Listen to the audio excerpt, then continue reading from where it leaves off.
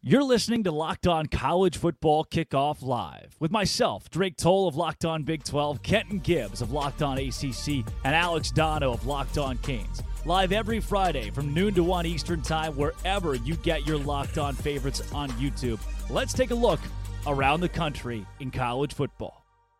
Happy Friday, everybody, and welcome into Locked On College Football Kickoff Live. That is Alex Dono of Locked On Canes, Kenton Gibbs of Locked On ACC, and Locked On Wolfpack, Drake Toll of Locked On Big 12. Thank you for making Locked On College Football Kickoff Live your lunchtime listen every single Friday, wherever you get your Locked On College podcast. Guys, let's start with the biggest news in college football. Another wild week and a wild scandal. Kenton, look, you played the game in college. I want to pitch this one to you because what we've learned is that Michigan, they've got your signals. They know your play calls. This might be one of the wildest on-field scandals in college football history. How much of a competitive advantage is it when you know every other team's plays? You know, Deion Sanders said that it's you still got to physically stop it, and it's not like baseball where if you know the curve is coming, you can sit on it. Deion, I say this with all due respect. You are physically one of the most gifted human beings to ever step foot on this earth. This is one of those what if God was one of us, just to slob like one of us moments, because you can't relate to us regular football players who were good enough to make the D1 and maybe even the NFL, but not one of the all-time greats. It's an immense advantage. It's an immense advantage, but I do want to say this. Even though it's an immense advantage, I don't know why I keep struggling with ad instead of advantage, but anyway, it's an immense advantage. However, let the penalty be whatever the penalty is for this type of violation. I'm sick of seeing like people saying, "Oh, Harbaugh needs to be banned from the NCAA forever. Michigan needs to vacate every win they've had under Harbaugh." Da, da, da. Listen, the reality is very simple. Whatever the penalty is across the board, levy it here. Now, if this is a unique situation which the NCAA doesn't have a penalty drawn up for, I would ask, why make a rule against something if you don't already have a penalty legislated for it as well?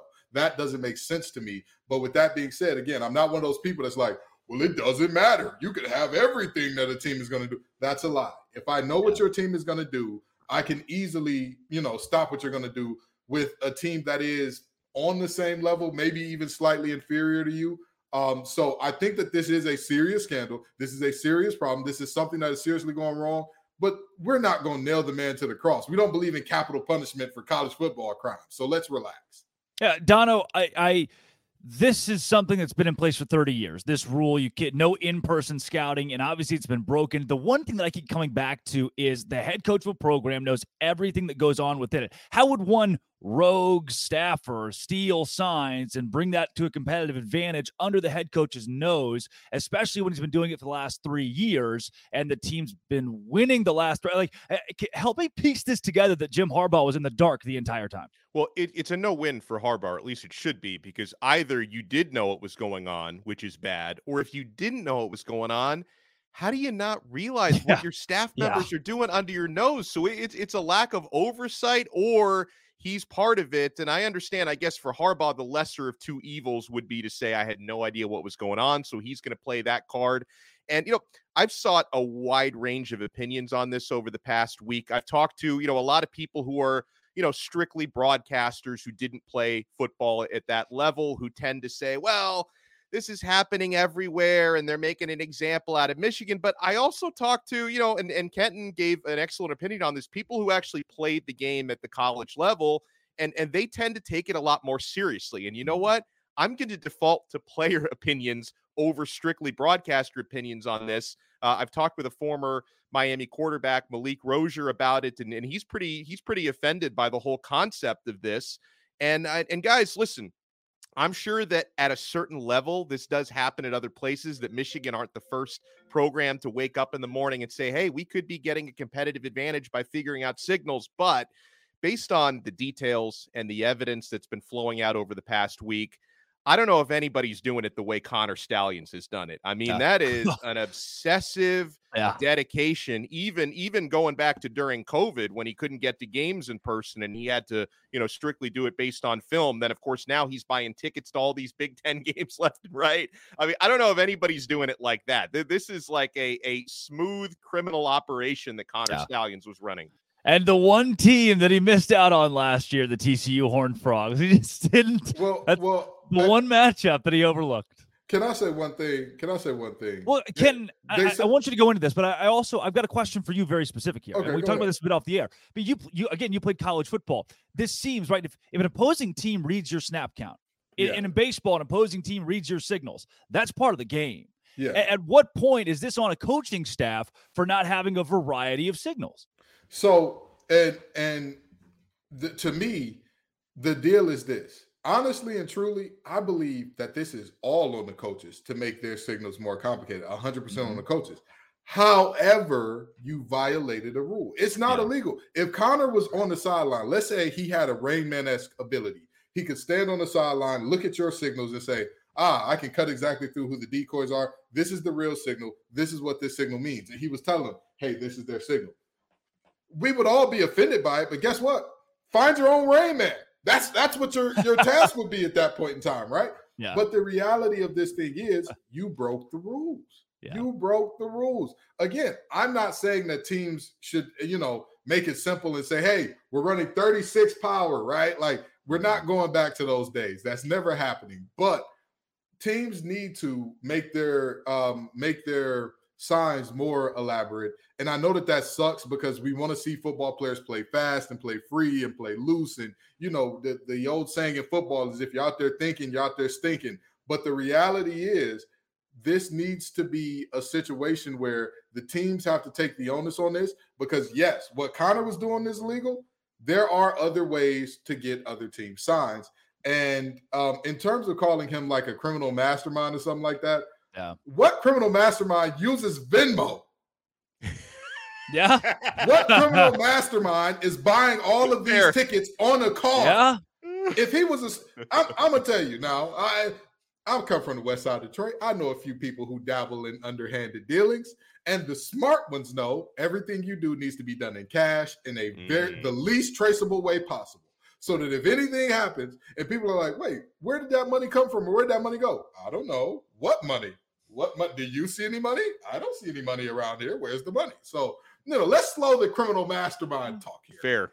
Just criminal would be perfect. Let's just call him criminal. We'll leave it right there. Exactly. Guys, I want to take you back to week 5 as we preview college football this week. We all said that the national rhetoric was it's a boring week in college football. And that week gave us Auburn scaring Georgia and only losing by a possession. It gave us that wild game between USC and Colorado as the Buffs almost came back. Notre Dame at Duke. Ole Miss hosting LSU. We thought it'd be a bust, and it ended up being one of the most fun weeks we've seen in college football, and we get it all again this week. Week in and week out, it has been a wild season, and one of the biggest matchups of the week, Utah and Oregon. This is where I'm going to have my eyes this weekend as a huge game in the Pac-12. We've got JT Wistersill to join us to talk about our biggest game of the week.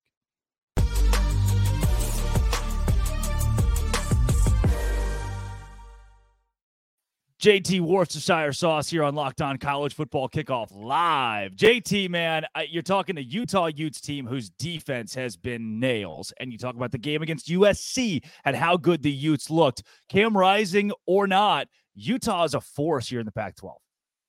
They really are, and they just continue to find ways to win games, whether it's converting a safety to a running back who has not only been sensational in the running game, but also the passing game last week where he really torched the Trojans. But Kyle Whittingham, just in the midst of one of his most impressive coaching performances, every Utah team runs the ball well and is really good defensively. This year in particular, I feel like they've been really impressive. And now we're at the point here where somehow without Cam Rising, without Brant Keithy, two guys who were both voted to be top 100 players in college football this season and two of the best at their position, in my opinion, still, this team is still 6-1 right now and in a position where if they could find a way to beat Oregon here, everything's still on the table for them. With the amount of injuries they suffered, it still seems crazy that we're in this position.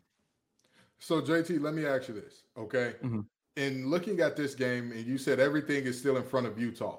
What is everything? Is everything as high as, hey, this is a playoff appearance if we can pull off some upsets here late? Or is this we could pull off the Pac-12 championship and win one for the Gipper on our way out the door? What does that look like for you? I mean, just in terms of like what is still on the table at the exact moment, there is a world where this team can get to the college football playoff. Now, I will say that seems really tough to do, but Look, if Utah were to beat Oregon, the biggest game left on their season would be Washington. If they were to go into Husky Stadium and emerge with a victory, then I imagine they're in the Pac-12 championship game. And, for the last couple of seasons, Utah's been counted out every time they've been in that Pac-12 championship game, and they find ways to win as they do so frequently, whether it is with a pig farmer at quarterback or just guys stepping up all across the board defensively. It just has been a bad business betting against Kyle Whittingham, especially at home, where Utah hasn't lost a true home game since 2018. Hey, JT, I love watching this Utah team because they're so physical, and I love watching them play defense. And they've definitely had Oregon's number in recent years. Obviously, Oregon is Washington game aside, where they were very good in defeat. They're having a tremendous year. What areas concern you most going up against the Oregon Ducks? What do you think are the key matchups that Utah has to win? Utah has to be able to run the ball. Bryson Barnes has done a fine job, but he's still a game manager. If the game falls onto his shoulders, Utah will not win this game. But that's where the running attack really getting going for Utah as it has in the past week will be a huge benefit for them with that two-headed monster that's been Jaquindon Jackson and Sione Vaki. So if Utah can run the ball, go on long, methodical drives, keep a Heisman guy who very well could be a Heisman finalist come the end of the season on the sideline for as long as you can, that'll be really successful for Utah. Another thing that would really help Utah in this game is win the turnover battle. If they can give this Utah offense some short fields, if the Utah defense can get some strip sacks, maybe pick off Bo Nix. It's only happened once this season, but still, this is a defense that was able to do it against Caleb Williams. They've had success doing it at other points on the season. So I really like this Utah defense, and especially how they play at home. Let's not forget this Utah defense at home this season has yet to allow over 15 points, and that's with playing teams like UCLA, Florida, and even more recently Cal. So, and Cal's not as much of obviously an intimidating presence, but still that's an offense that had a little bit more momentum. And it's just hard to hold teams under 2 touchdowns in college football today in general. And Utah's been really good at doing that at home. You're muted, Drake. You're muted. Somebody else did that. JT, I've seen this Utah team live, and one thing that stuck out the most to me was just the word opportunistic. It seems like this team just knows how to win. Down in late game situations, they've come back to win. I was shocked. They lost that game at Oregon State, only scored 7 points. They've responded by scoring 34 points in consecutive weeks. Is this just a new look Utah? I mean, who woke up? It was Bryson Barnes being reinserted at quarterback. When you were at the Baylor game, you mentioned that's what led to Bryson getting benched. He was bad in that game, and terrible. Utah kind of made the knee-jerk reaction. They went with Nate Johnson. Nate Johnson was the main reason they only had 7 against Oregon State. Ever since they've gone back to Bryson, Andy Ludwig, the offensive coordinator at Utah, feels more comfortable with him. They've opened more things up offensively. Passing attack has been a little better, but I think if you were asking me what's really right with the offense the last 2 weeks, I have to go with the emergence of Sione Vaki for what he's meant in the ground game and the passing attack. He had 1 touchdown in particular against USC, where this is a guy who's a defensive back, and he scores on a couple of these plays where just guys who are not used to playing offense should not be doing the types of things he's doing. Travis Hunter gets a lot of hype, but for the last 2 weeks, the best two-way football player in college football has been residing in Salt Lake City in Sione Vaki. JT, before we get you out of here, give me a score prediction, Oregon, Utah, Saturday. It's going to be another thrilling matchup, but I think the Utah defense playing at home, this is a Rice-Eccles Stadium that is very tough to play, and you hear the best analysts in the game come into Rice-Eccles Stadium, and they always talk about how loud it is in that stadium. That noise will make a difference. Oregon will put up their worst offensive performance, as teams tend to do inside Rice-Eccles Stadium, and I think it's going to be a very close game that Utah barely squeaks out late as they win the turnover battle, and I'm going to go Utah 28-27. Wow, that is 28 points for the Utes this week, just the same amount of consonants that JT Wistersill has in his. We got to get you a vowel somewhere in there. JT, thanks for joining and breaking down our game of the week. Appreciate you guys.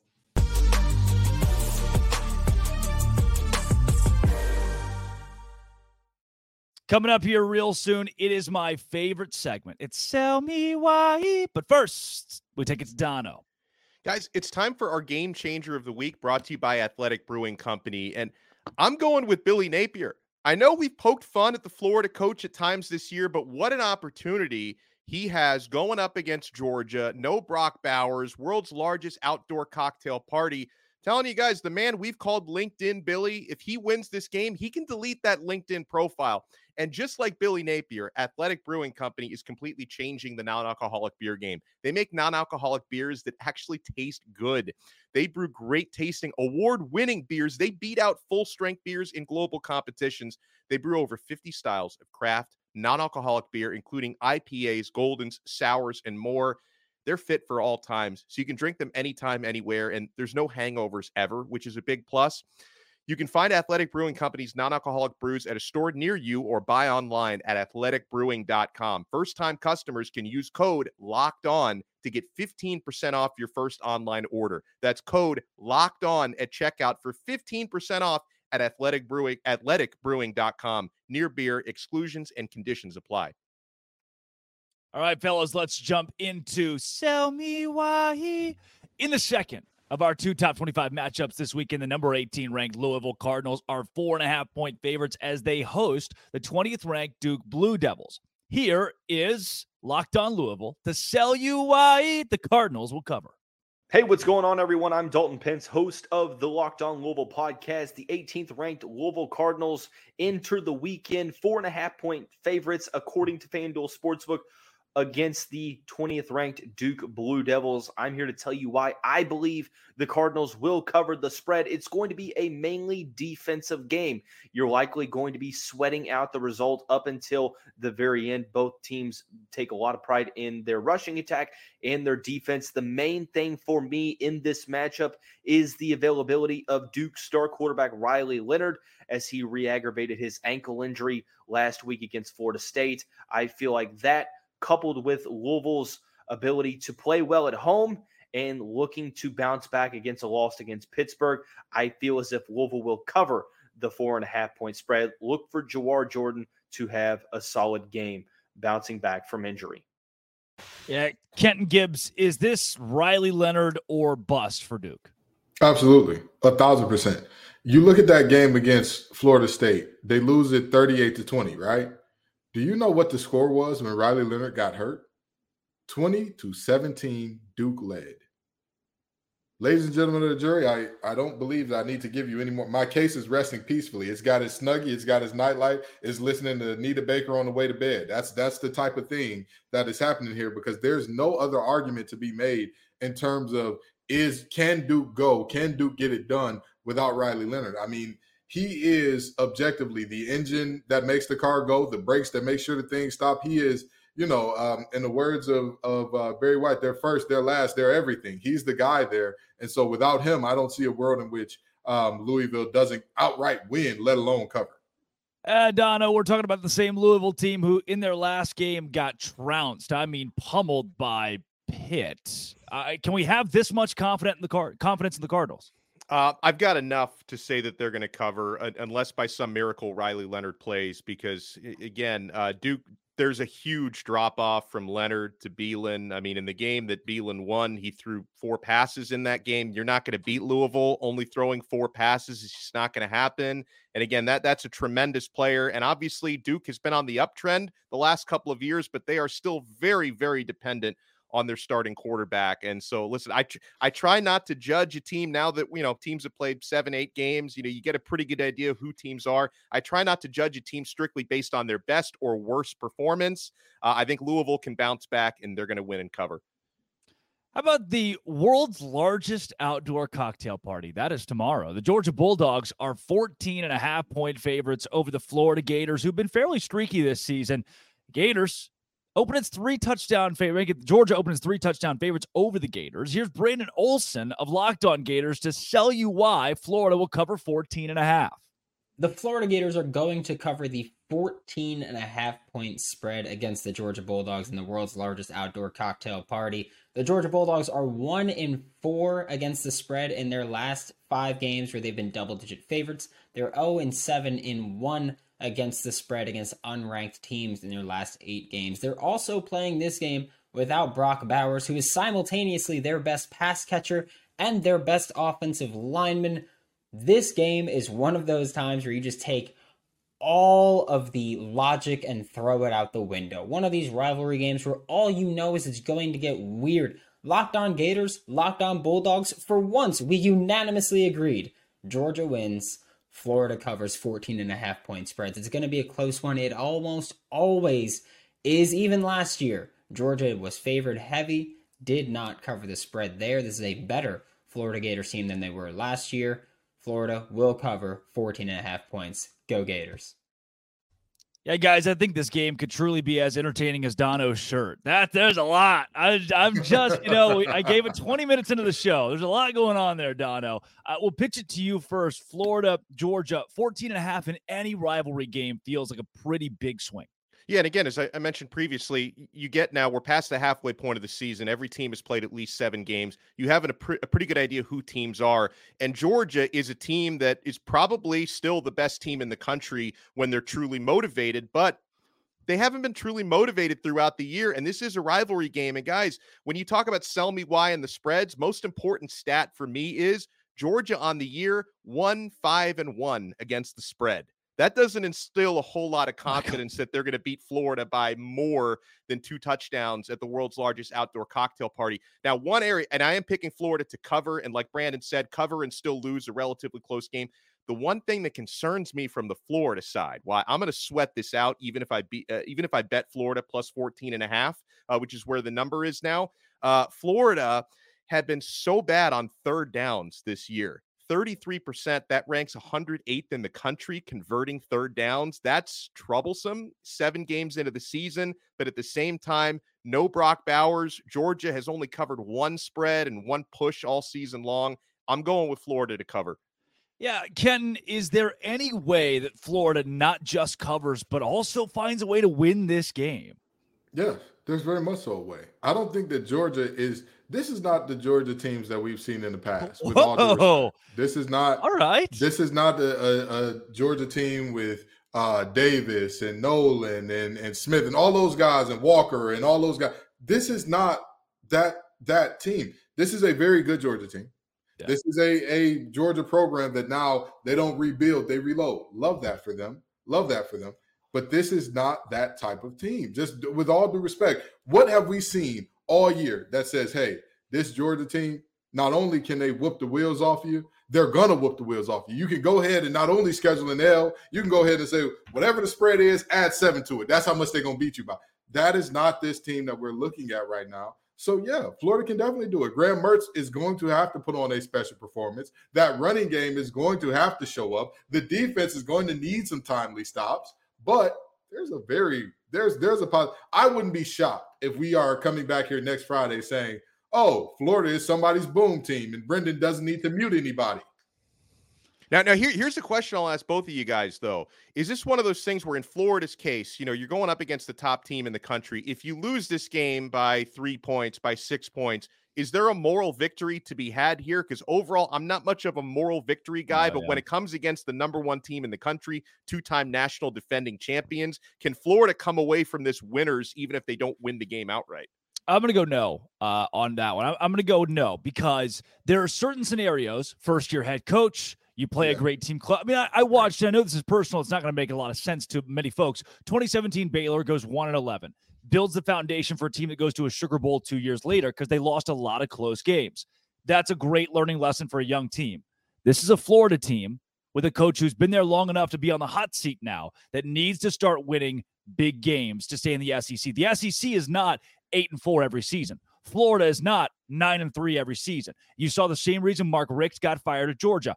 Obviously worked out well for them. Look at Bo Pelini at Nebraska, was the complete opposite. So where does Florida go from here? You've got to win a game like this. If you only lose by 3, there's no, well, man, those Gators played great this week. Not how the fan bases work in the SEC.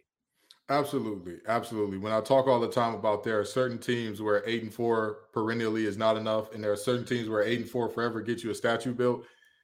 Florida is the former, not the latter. This is the reality where not only is this a Georgia team that has looked human all year, this is your rival. You can't, losing close to your rival is not ever going to be a moment where it's like, oh, they're really good this year, so it's okay. Yeah. It's like, no, these people at the Florida-Georgia line, they're going to be making fun of me all year because you went in there and you got close. You almost – close only counts with horseshoes and grenades. And last time I checked, neither one of those are on the football field. I would hope not, right? Although Connor Stallions would probably find a way to work them into a game plan. He did go to Navy. He did go to the Naval Academy. I'm just saying, he went to a service academy. I'm just saying. Guys, look, it's on the script, so I have to read it.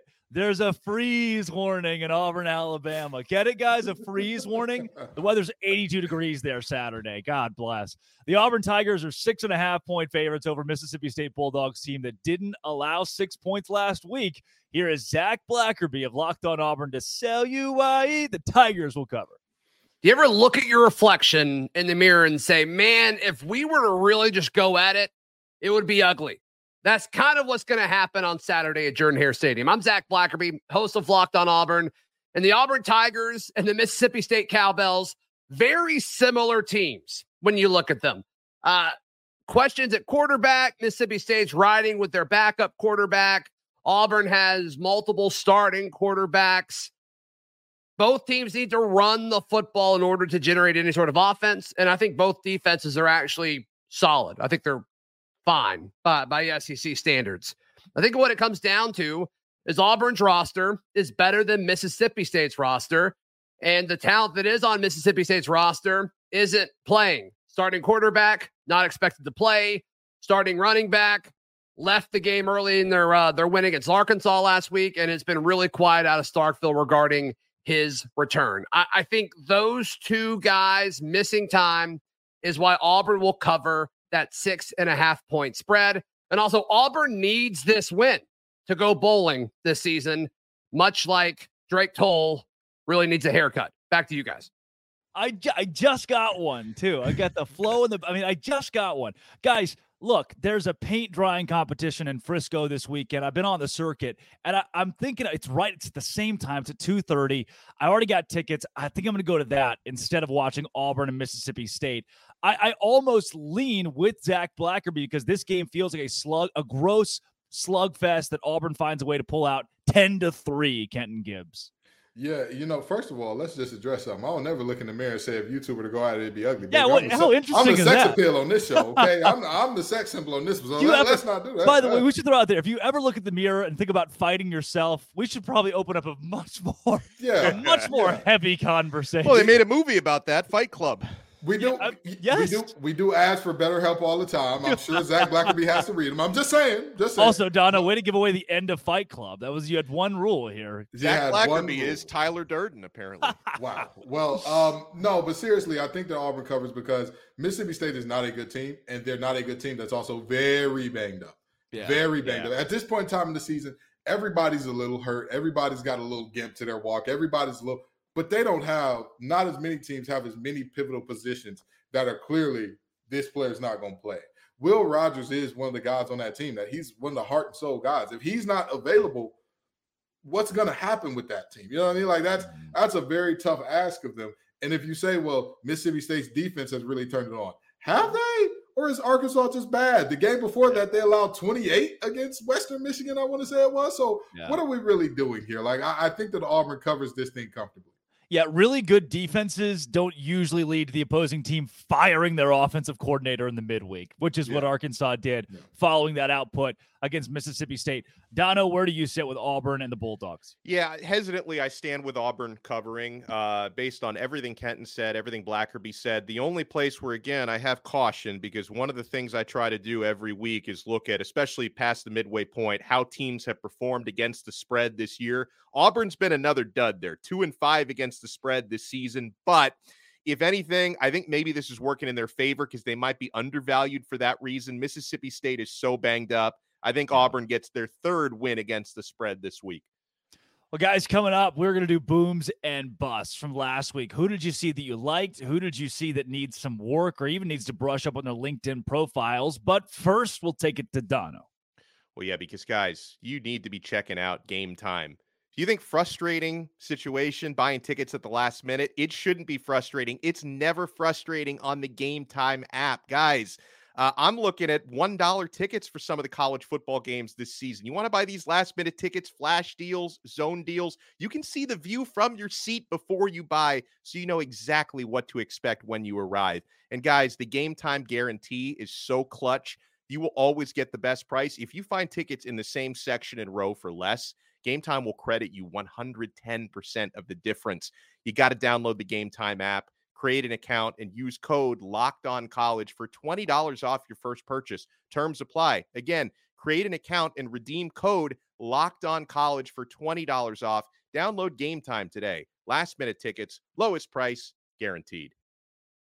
Hey, guys, let's rock into some booms or busts this week. Kenton Gibbs, we'll start with you. You give me a boom, give me a bust. What are you thinking? Well, I mean, there are so many teams that I look at here and I say, oh, man, this team could be so special. And it's rare that booms and busts give me joy. It's very rare. But this one, I take pride in. This one makes my heart smile to give. The North Carolina Tar Heels. Come on down. Oh, you can't do that. Oh. McCullough Brown, come on down. Drake May, Tez Walker, come on down. I've heard, apparently, the governor and the AG are calling to see if they get the results of the game overturned because they are willing to put in calls for UNC. But it appears that Tony has done it again. Tony Muskett, Tony Elliott, they've gotten this thing done. And I'll tell you what, to me, the very interesting thing about this is the fact that Mac Brown, and the way that Mac Brown does, in his special Mac Brown way, says, well, I think the biggest place we could place blame for this loss, or one of the places we could place blame for this loss, is that students didn't come to the game on fall break. My brother in Christ, are you serious? Yeah. Are you for real right now? Are you as much as you're getting paid to do your job, that is where you go with this? That is where you go with it. I'll tell you what. At the end of the day, Duke had a similar situation. Their students didn't show up during fall break. NC State fans took over their student section. Yep. And yet they still run the game by 3 tutties. Yep. I'm sorry to tell you, the fans aren't on the field with you, my brother in Christ. You've got to get the job done. And for my boom, a team that they may see a very, very large. Dude, well, we're supposed to split these up. You're on a heater right now. I'm sorry. You're giving me your booms and your busts. I'm sorry. Hijacking the segment, Ken. My bad. What are we doing here? I'm sorry. I just got so excited. I love talking. It's too late. It's too giving your boom. Well, my boom, that, like I said, they got a bus coming from the NCAA coming soon, but a boom versus their rivals. 49-0. Stop. Yeah. They knew the other team's plays. My Lord. My Lord. Michigan State. What they've been doing. Michigan State. Did you pinch them? Did you get on the field? Were they running plays versus air? Because my Lord. And remember when we talked about this last week in the Sell Me Why, we said Michigan is not going to call off the dogs. Harbaugh for sure proved us wrong because he actually did call off the dogs and still beat them by 49. Yeah. Oh my God. Oh, I'll tell you what. It is tough to see a team lose that badly to their rival. And then you say, well, the coach has to get fired. LOL, JK, their coach is already fired. Right. So how many can you fire in 1 year? It's just some nasty work going on. But Michigan, absolute domination, not even close. Those are my booms and busts. I'm going to shut up for the rest of the segment because my heart is filled. It's filled. And by the way, I believe, I know at least me, you guys might have as well. I had Michigan covering last week because I just knew like that one was one of the easier calls last week. They were going to have no problem with that. Yeah.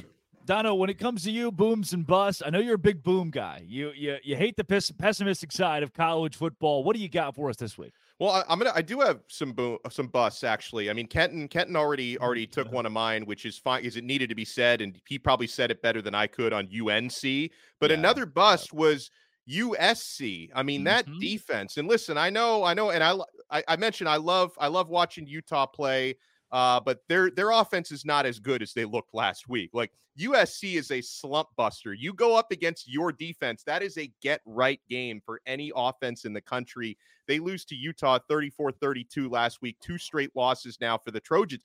And it's gotten, so bad there on one side of the football that you've got Emmanuel Acho out there saying that Caleb Williams should just sit the rest of the season, which to me, it's ridiculous on so many levels, including the fact that, listen, 10 years ago, even a few years ago, you're not making NIL money. He's being compensated very well to suit up and play the cut. Stop it. He's not quitting on his team the rest of the year. But that's how bad it's been. So bad for USC. That's how much of a bust they've been these last couple of games. You got people saying their quarterback should shut it down and get ready for the NFL. Now, my boom. This is going to be, and you guys may not like this because both of you guys already said you don't believe in moral victories under most circumstances. Are you going to give me a boom who lost the game? I'm going to give you a boom who lost the game. UCF. Because UCF is not a good football team. But UCF was the better team on the field in Norman, Oklahoma for most of that game. I was really impressed with what ended up being a 39-29 loss for UCF. So this may be show history. I may never be allowed to do this again, but I'm giving my boom to a team who lost their game. Yeah, we see you with the Italy shirt, and we're throwing soggy tomatoes at you to kind of drench you there. Because now, and that was, I will say something. I mean, Dylan Gabriel is very relieved that his team ended up winning that game because he's a former UCF quarterback. So that was one he could not afford to lose under any circumstances. The Italian ad read guy has given us a boom this week who lost the game. Alex Dono, one of a kind.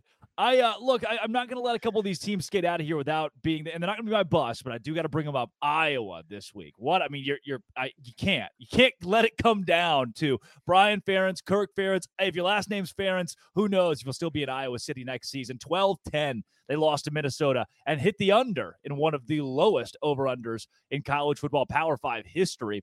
South Carolina, who we were so excited about. Spencer Rattler preseason fell to 2-5 with a 34-12 non-competitive loss to Missouri. You're a bust this week.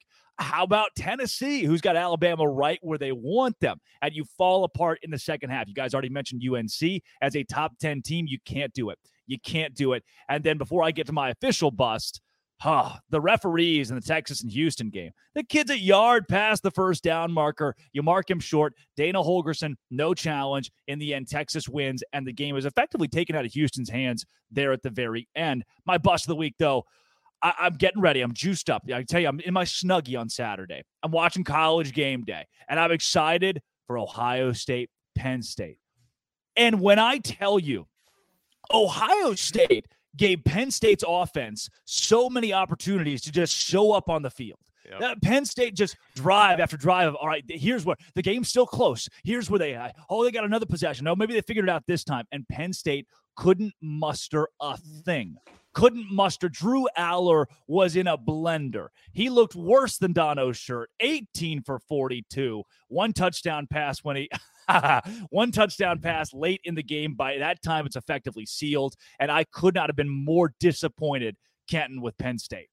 I agree. Had their offense bothered to show up at all, had their offense bothered to be relevant when their numbers called, as Robert and I would say, they would have been fine. They would have actually had a shot. And the crazy thing about it is you look at that Penn State defense and you look at how Ohio State basically had one game plan offensively. Get the ball to the Italians. And in this instance, the Italian's name was Marvin Harrison Jr. They said, get the ball to Marvin. Him. Yes. Maserati Marv? Is that it? Maserati Marv. Gus Johnson Marv. I don't know what Marv is paying Gus Johnson, but he was excited Saturday. And listen, who wouldn't be excited Saturday to see somebody do something productive offensively with the mess that we saw from Penn State? Yeah. What? I mean this very genuinely because, fool me one time, shame on you. Fool me twice, can't get fooled again. James Franklin, you're cooked. You're cooked with me. I'm never betting on you in a big game again. I'm never rolling with you in a big game again. This right here is why I'm not a bettor, because you let the whole team down. Everybody's rooting for you. Everybody's saying, this is your year. You can do it. And you say, LOL, JK, we don't want it. We don't want too much pressure. Light's too bright. Disappointing.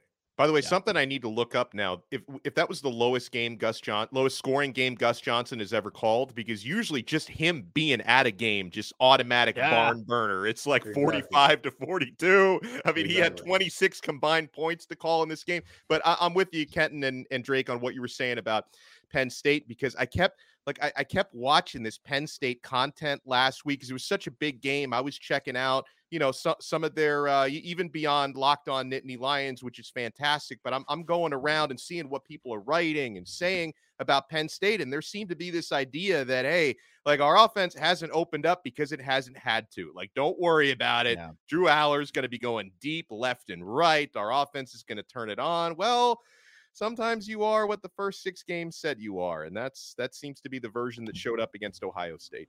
Yeah.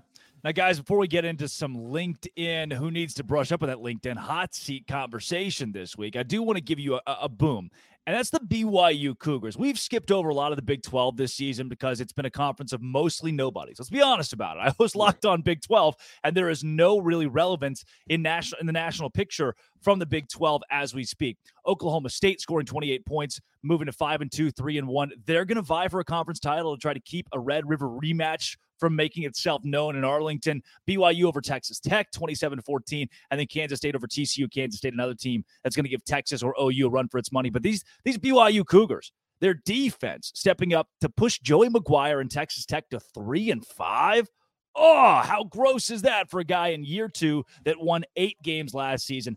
BYU now sneaky 5-2, 2-2 in Big 12 play. The only new team having success in this conference, having moved from the wilderness or group of 5 independents into the Big 12. They've been great. But let's talk about some guys who have not been great. LinkedIn Talent Solutions is your place to go. And LinkedIn is where a lot of head coaches are going right now, because with only a few weeks left in the college football season, they'll be searching for new jobs. We've talked about the Bush Jones of the world. We've mentioned how Jimbo Fisher and his job's on the line. But let's go to you first, Kenton, on your LinkedIn, your number one guy this week that needs to brush up on that resume. Well, this is also going to go into my best bet of the week, but Mr. Babers up there in New York, my brother. You're going to have to go. Oh, dude, Kenton, it's Syracuse. They can do whatever they want. They don't have any NIL. What do you sure can. You can do whatever you want to an extent. You can't lose a game. This game got so ugly so quick. It legitimately was like, wait a minute, did Syracuse even get off the bus yet? Before Virginia Tech is leading by darn near 30 points. Yeah. This is a game in which Virginia Tech didn't even need Kyron Drones to be special or good. He just kind of had to show up, hand the ball off a couple times. They'll be all right. This game was so non-competitive. I don't care what university you're at. If you want your athletics department to be taken seriously and you are a Power 5 school, you have to be more competitive than this in a conference football game against the team that coming into the season was predicted as the second worst in the conference that started off the season in one of the worst ways in the conference. And now all of a sudden, Dono and I talked about this off air in terms of how big the advantage is when you're talking Lane Stadium at night during the middle of the week. Yes, but that was so embarrassing. Dino, don't worry about it. Pack your bags. Update that LinkedIn. I got you. We can have you on Locked On College Football. Dino's my guy, but they're not Syracuse's guy for much longer. Yeah, Locked On Syracuse, Dino. That'd be awesome. How about Alex Dono? What do you got this week? I got to bring up the name that I feel like it was brought up so much weeks ago that people just got kind of tired of bringing up, and that's Tom Allen at Indiana. It has, I think the only thing that, might potentially save his job is the buyout is ridiculously high. But I mean, that team is dreadful. And, listen, Penn State, they're going to have their get right game tomorrow at noon when they face Indiana. All of a sudden, that offense that I just criticized is probably going to go off and score big points tomorrow. So that has to be said. That seat is very, very hot. Now, this is a seat that I wonder if it's warming up, guys. And, I just watched firsthand in person what happened last weekend with Dabo Swinney and Clemson. Now, as a Miami guy, obviously, I try to look at the positive. Miami played very, very well with a freshman, first-time starting quarterback who was able to win that game. A lot of positive storylines, but when it comes to Clemson, that game was a disaster. You've got your starting quarterback going rogue on the final play where he was supposed to hand it off. He tries to play hero ball, but then Dabo throws him under the bus after that, which I thought was a little low class on Dabo's side. And this is not in itself is not fireable, but Dabo made a very insensitive joke about suicide after the game, which is just a really bad look. That in itself won't get you fired, but a lot of things have been working against Dabo Swinney this year and in this era with the way he hasn't embraced NIL and hasn't embraced the transfer portal. I'm not saying the seat is hot, but the seat's getting warm. Kenton, back to you. Perspective as a former player, because I do want to go with what Dono just mentioned on Dabo Swinney throwing a player under the bus. Reporter says it's an RPO, and Dabo says, nope, his quarterback had one job, don't know what he was doing. Kid went rogue. I know a lot of head coaches that would just take the fall and say, you know what, it was an RPO. He made a decision he thought was correct, and we as a coaching staff didn't put him in the best. And even if it's not true as a coach, it's just what you say to protect a 20-year-old kid.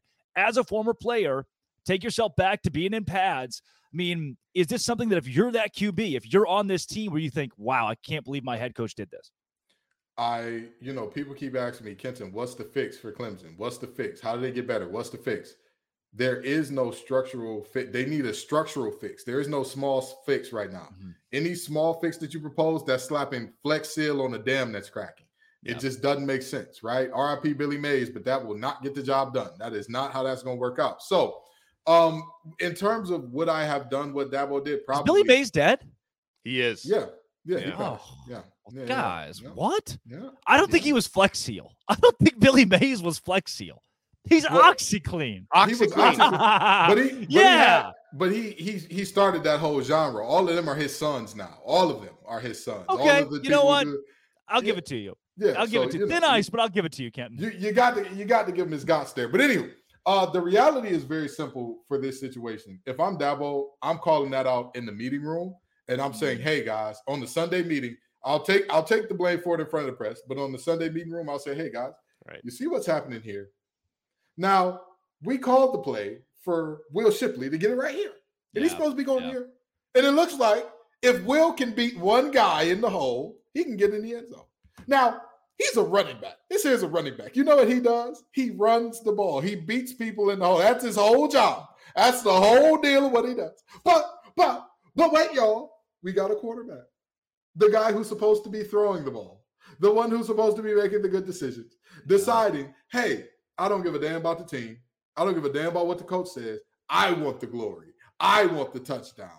Do you see what I get you? Do you see what I get you? I get you out here by yourself on an island with a linebacker that's bigger than you, stronger than you, faster than you, chasing you down. The team gets you one-on-one in the hole because we did it the right way.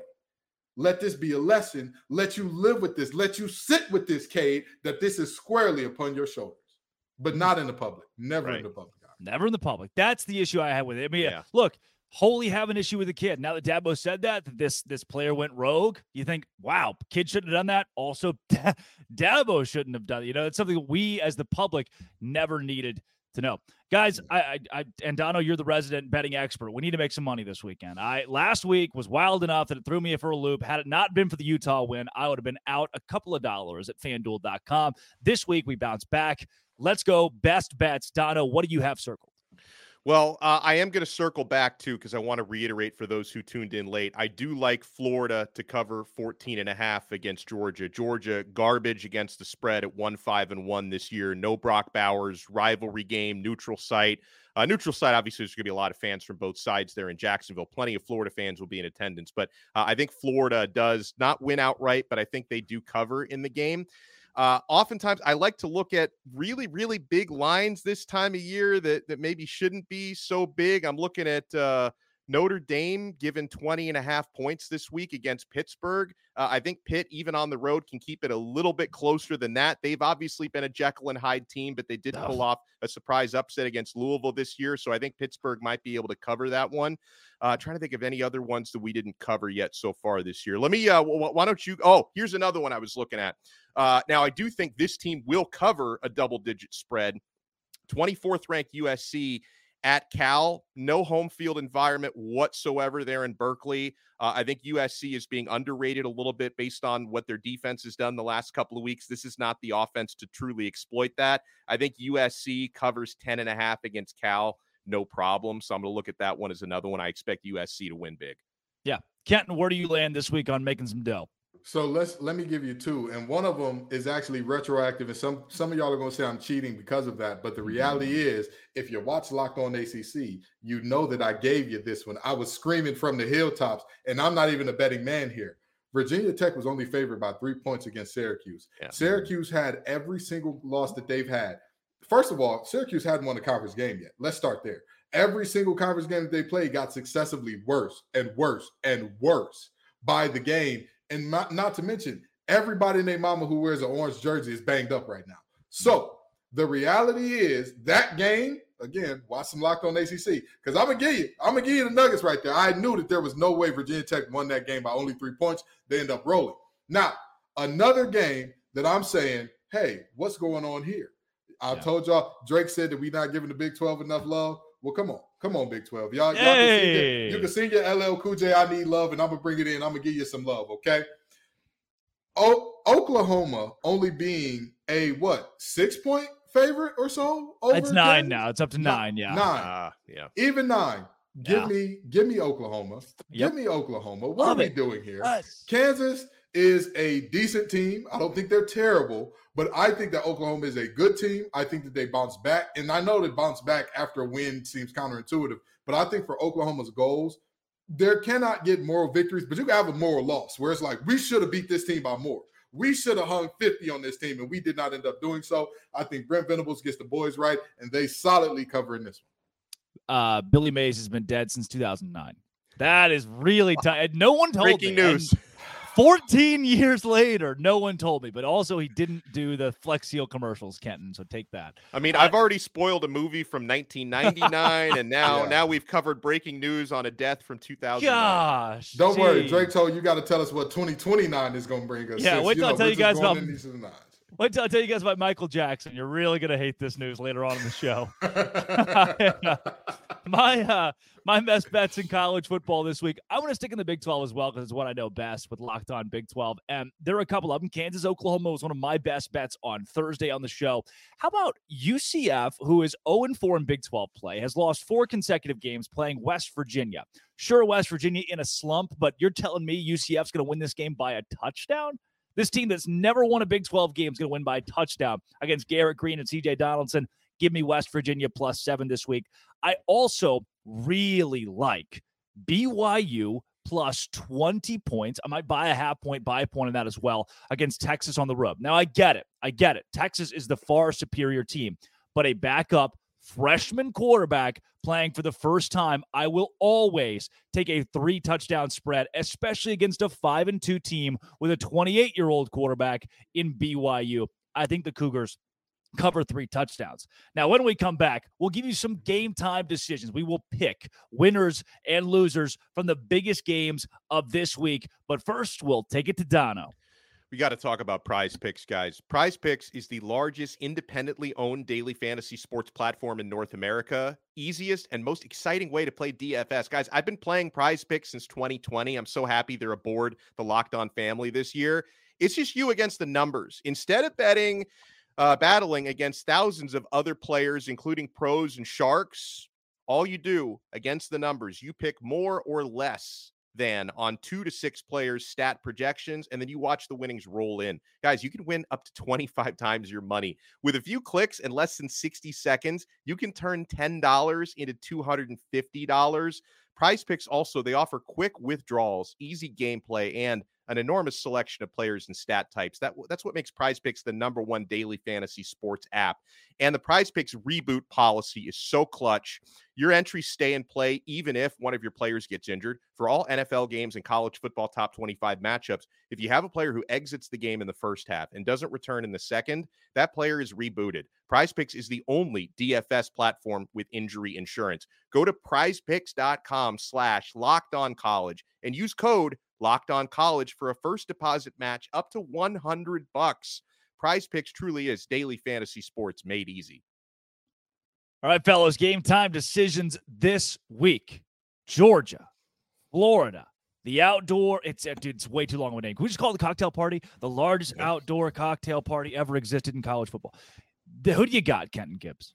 I think Georgia wins a close one. I think that Georgia, I think Georgia is the better team by a lot. I think that they kind of walk in and hit the I don't really feel like it button the same way they have multiple times this year, but they have enough to overcome that in the end.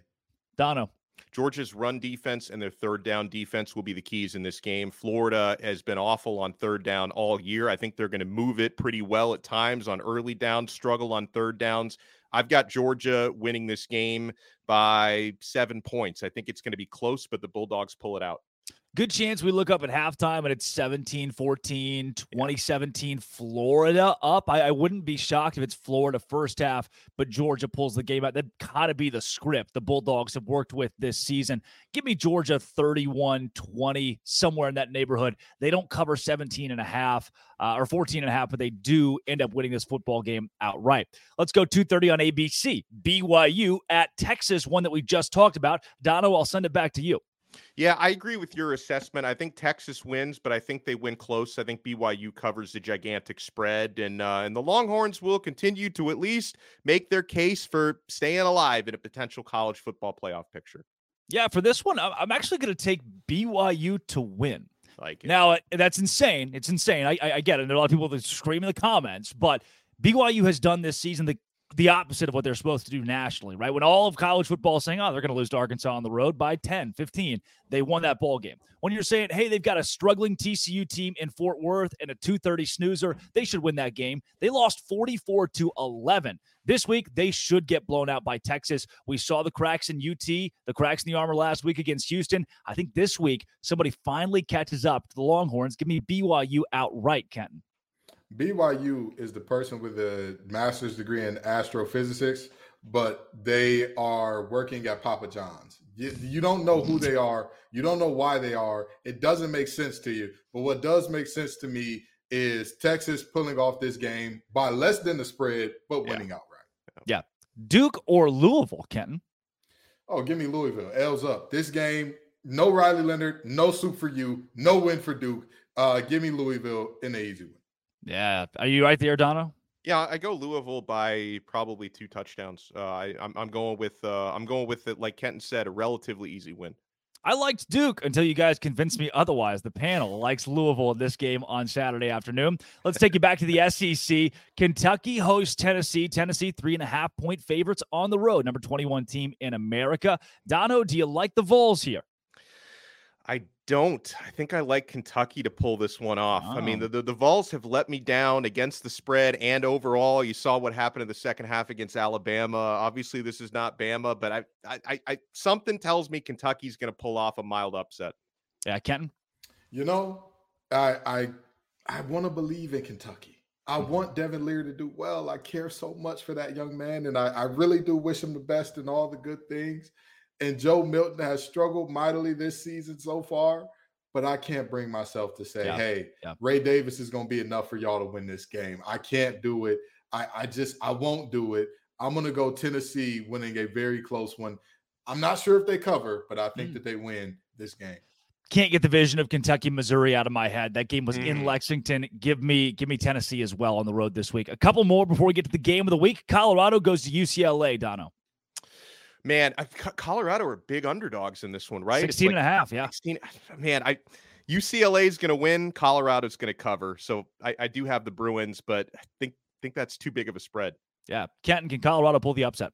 I'm upset at the odds makers for making me say nice things about Dante Moore. Yes, Colorado can upset, but the reality is they won't. That front defensively, too good for UCLA. Colorado is a terrible offensive line. If us three were rushing against Colorado, I know for a fact we could get us a sack or two. I have no. Hey, let me tell you something now. Let me tell you something. We could. It's a unit. It's us. Okay. The Locked On College Football Live crew could get a sack against them. And with that being said, I think that UCLA has enough offensively to get it done. And defensive line wise, they're gonna keep Shedeur scrambling and running all day. No watches will be shown on this day. Give me UCLA.